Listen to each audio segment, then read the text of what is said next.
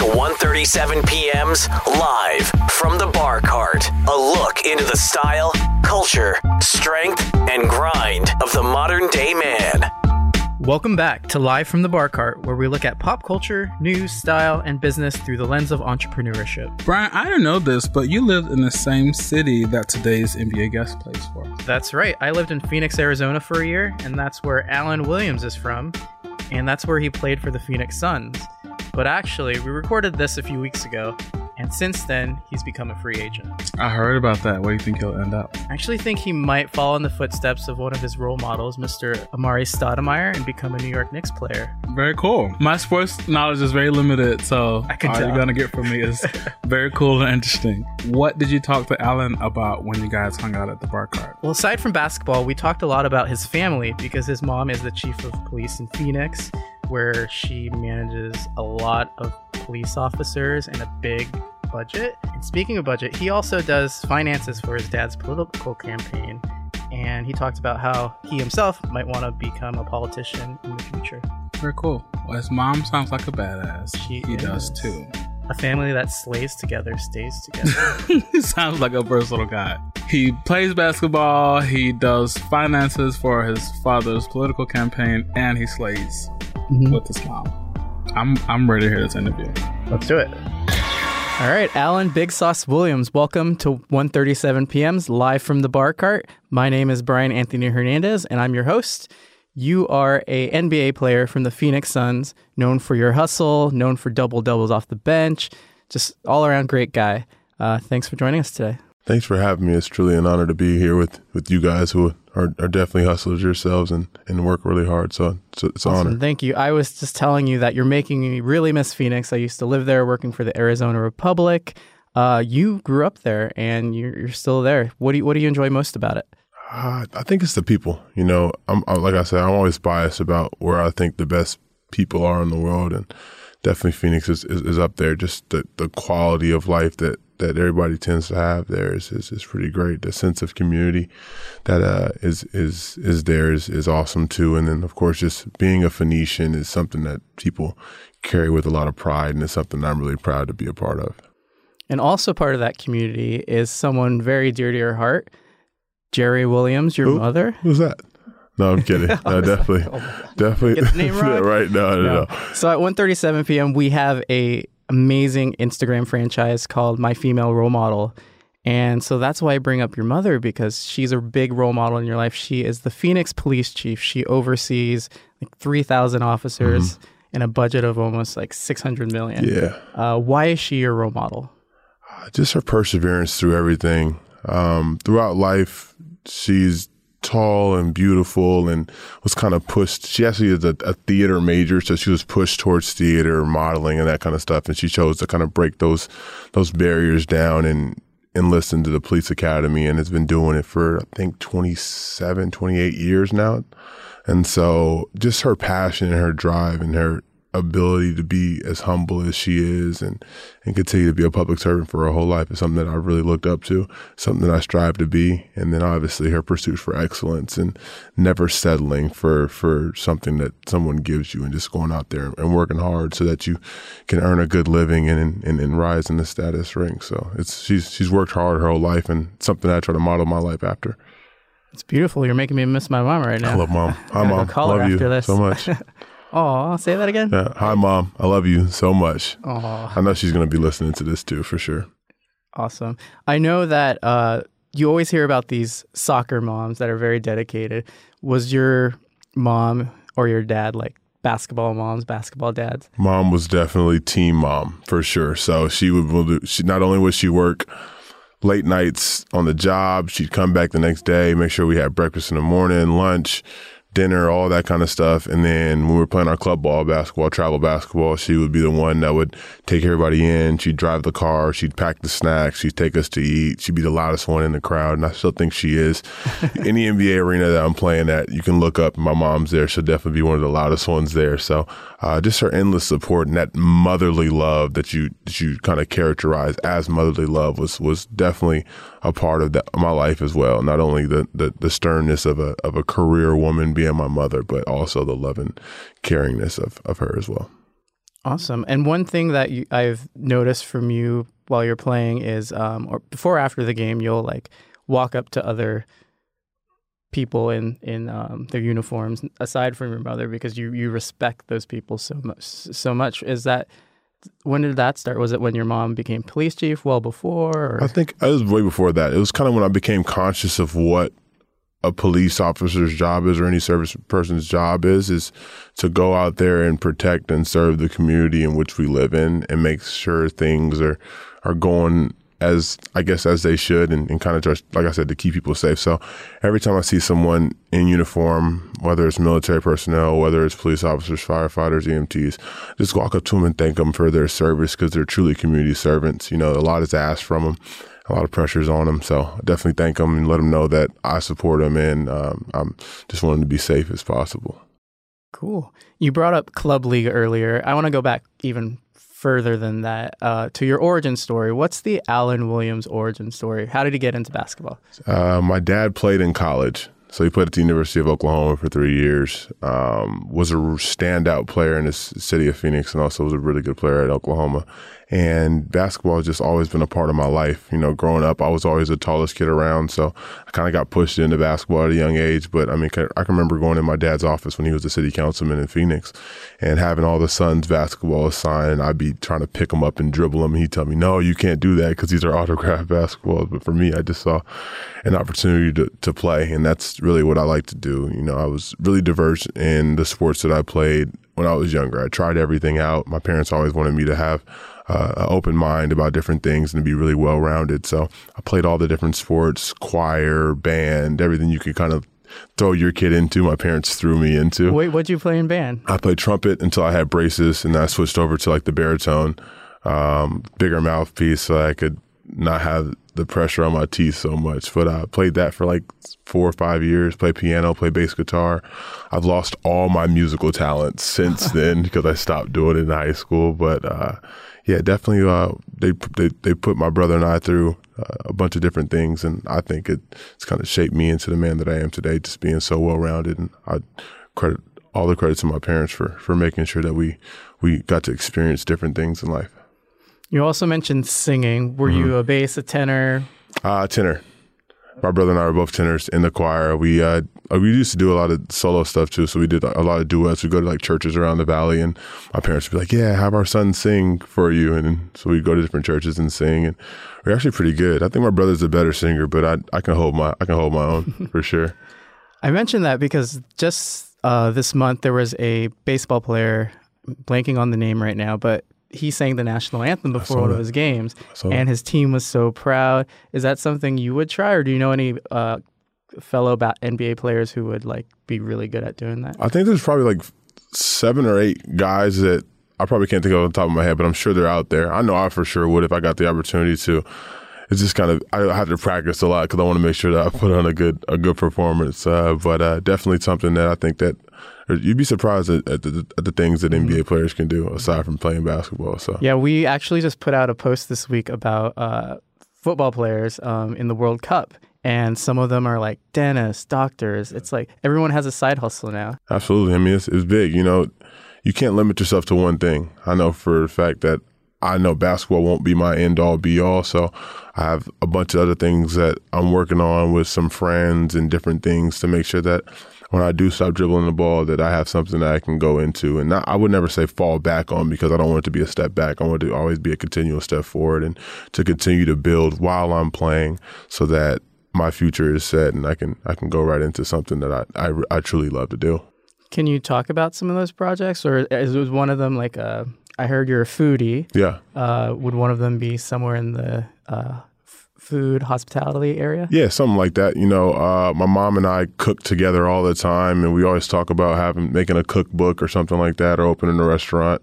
Kind of difficult to do. Those ideas kind of bounce around all the time, but I think it's something that if we finally sat down and got to it, we could do.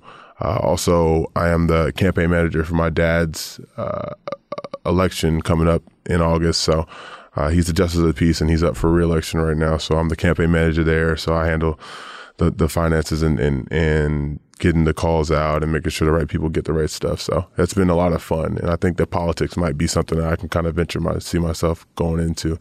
Maybe be the mayor of Phoenix one day. That'd be kind of cool. That's amazing. Yeah, it'd be cool.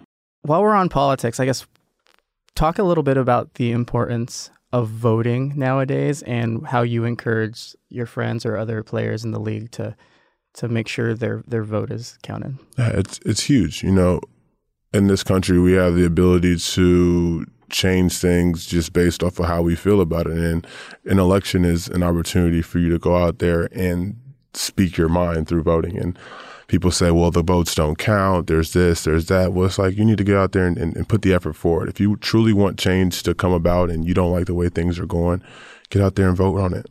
Talk to your politicians, use your social media platforms to get everybody out there and to vote. And whether you vote for one thing or the other, it's just that the ability that we have here in this nation to have that choice is so important and it's so valuable because there's a lot of places that don't have that opportunity to do that. So I would just say take advantage of it. Awesome. Well, we look forward to seeing the future in your political life now. Yeah, that'd be kind of cool. Yeah. Mayor of Phoenix wouldn't be a bad gig at all. You look like a mayor right now. Thank you so much. I don't have the pin though, the United States pin or anything like that, or the Arizona pin, but maybe one day I'll get one.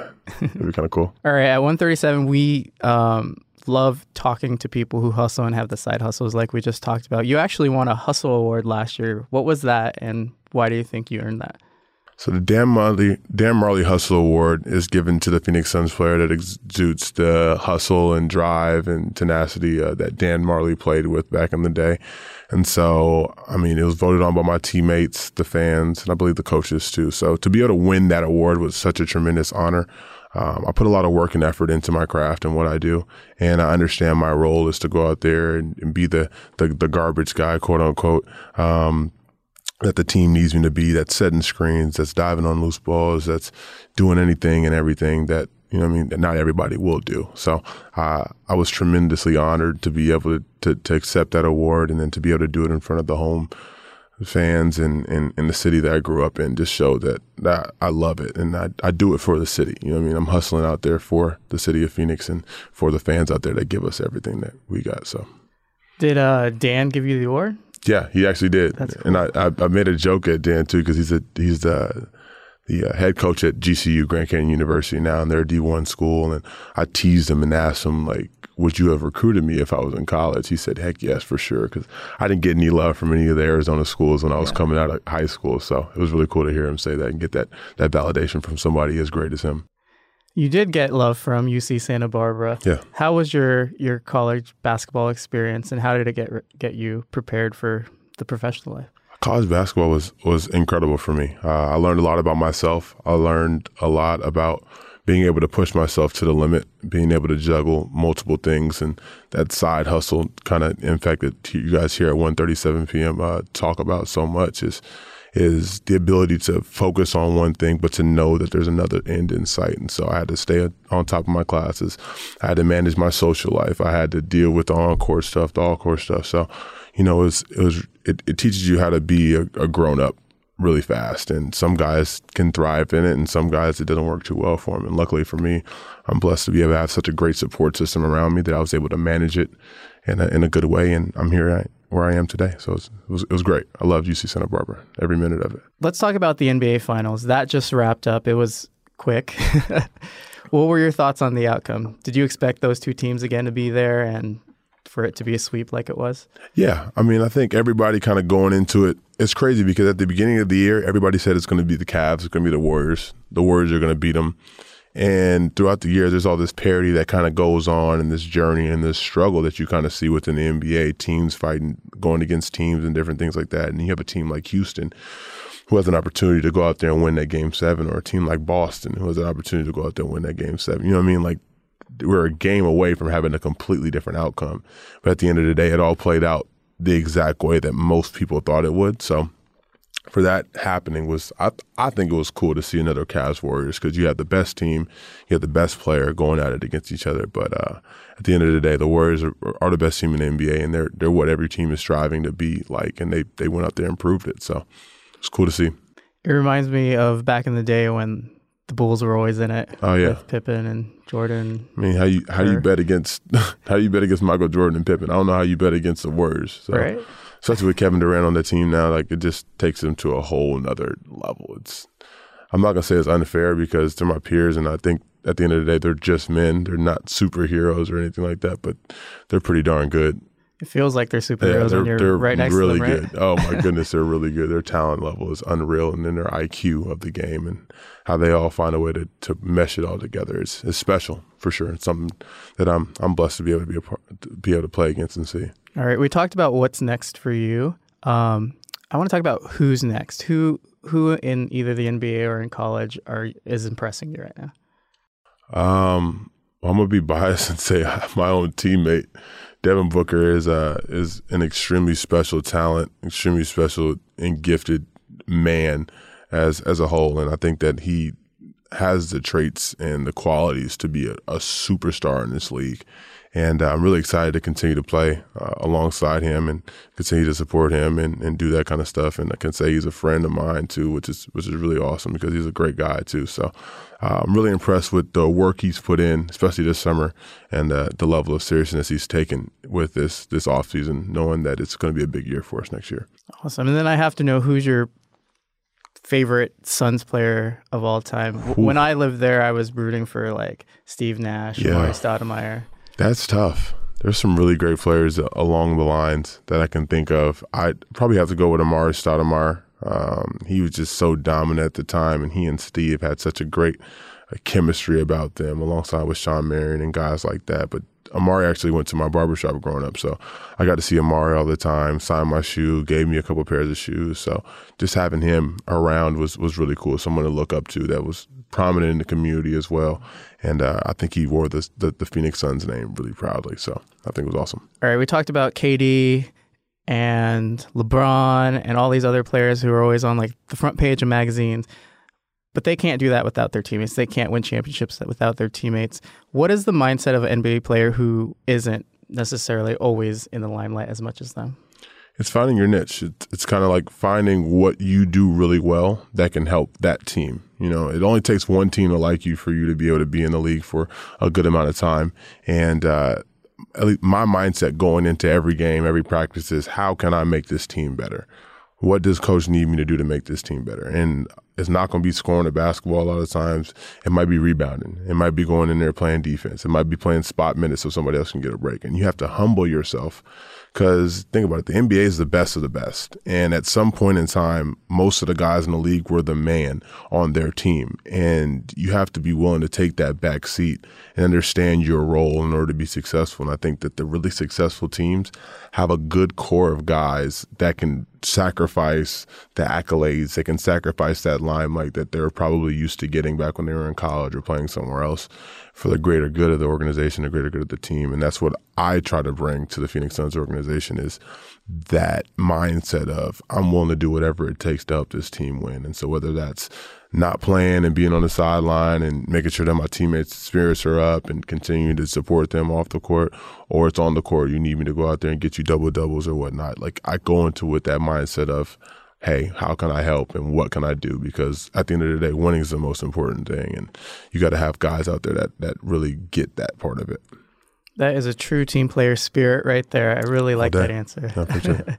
So most people look at sports and think about the physicality of it. A lot of it is mental too. How do you make sure you keep your mental health intact and while also being like very physically strong?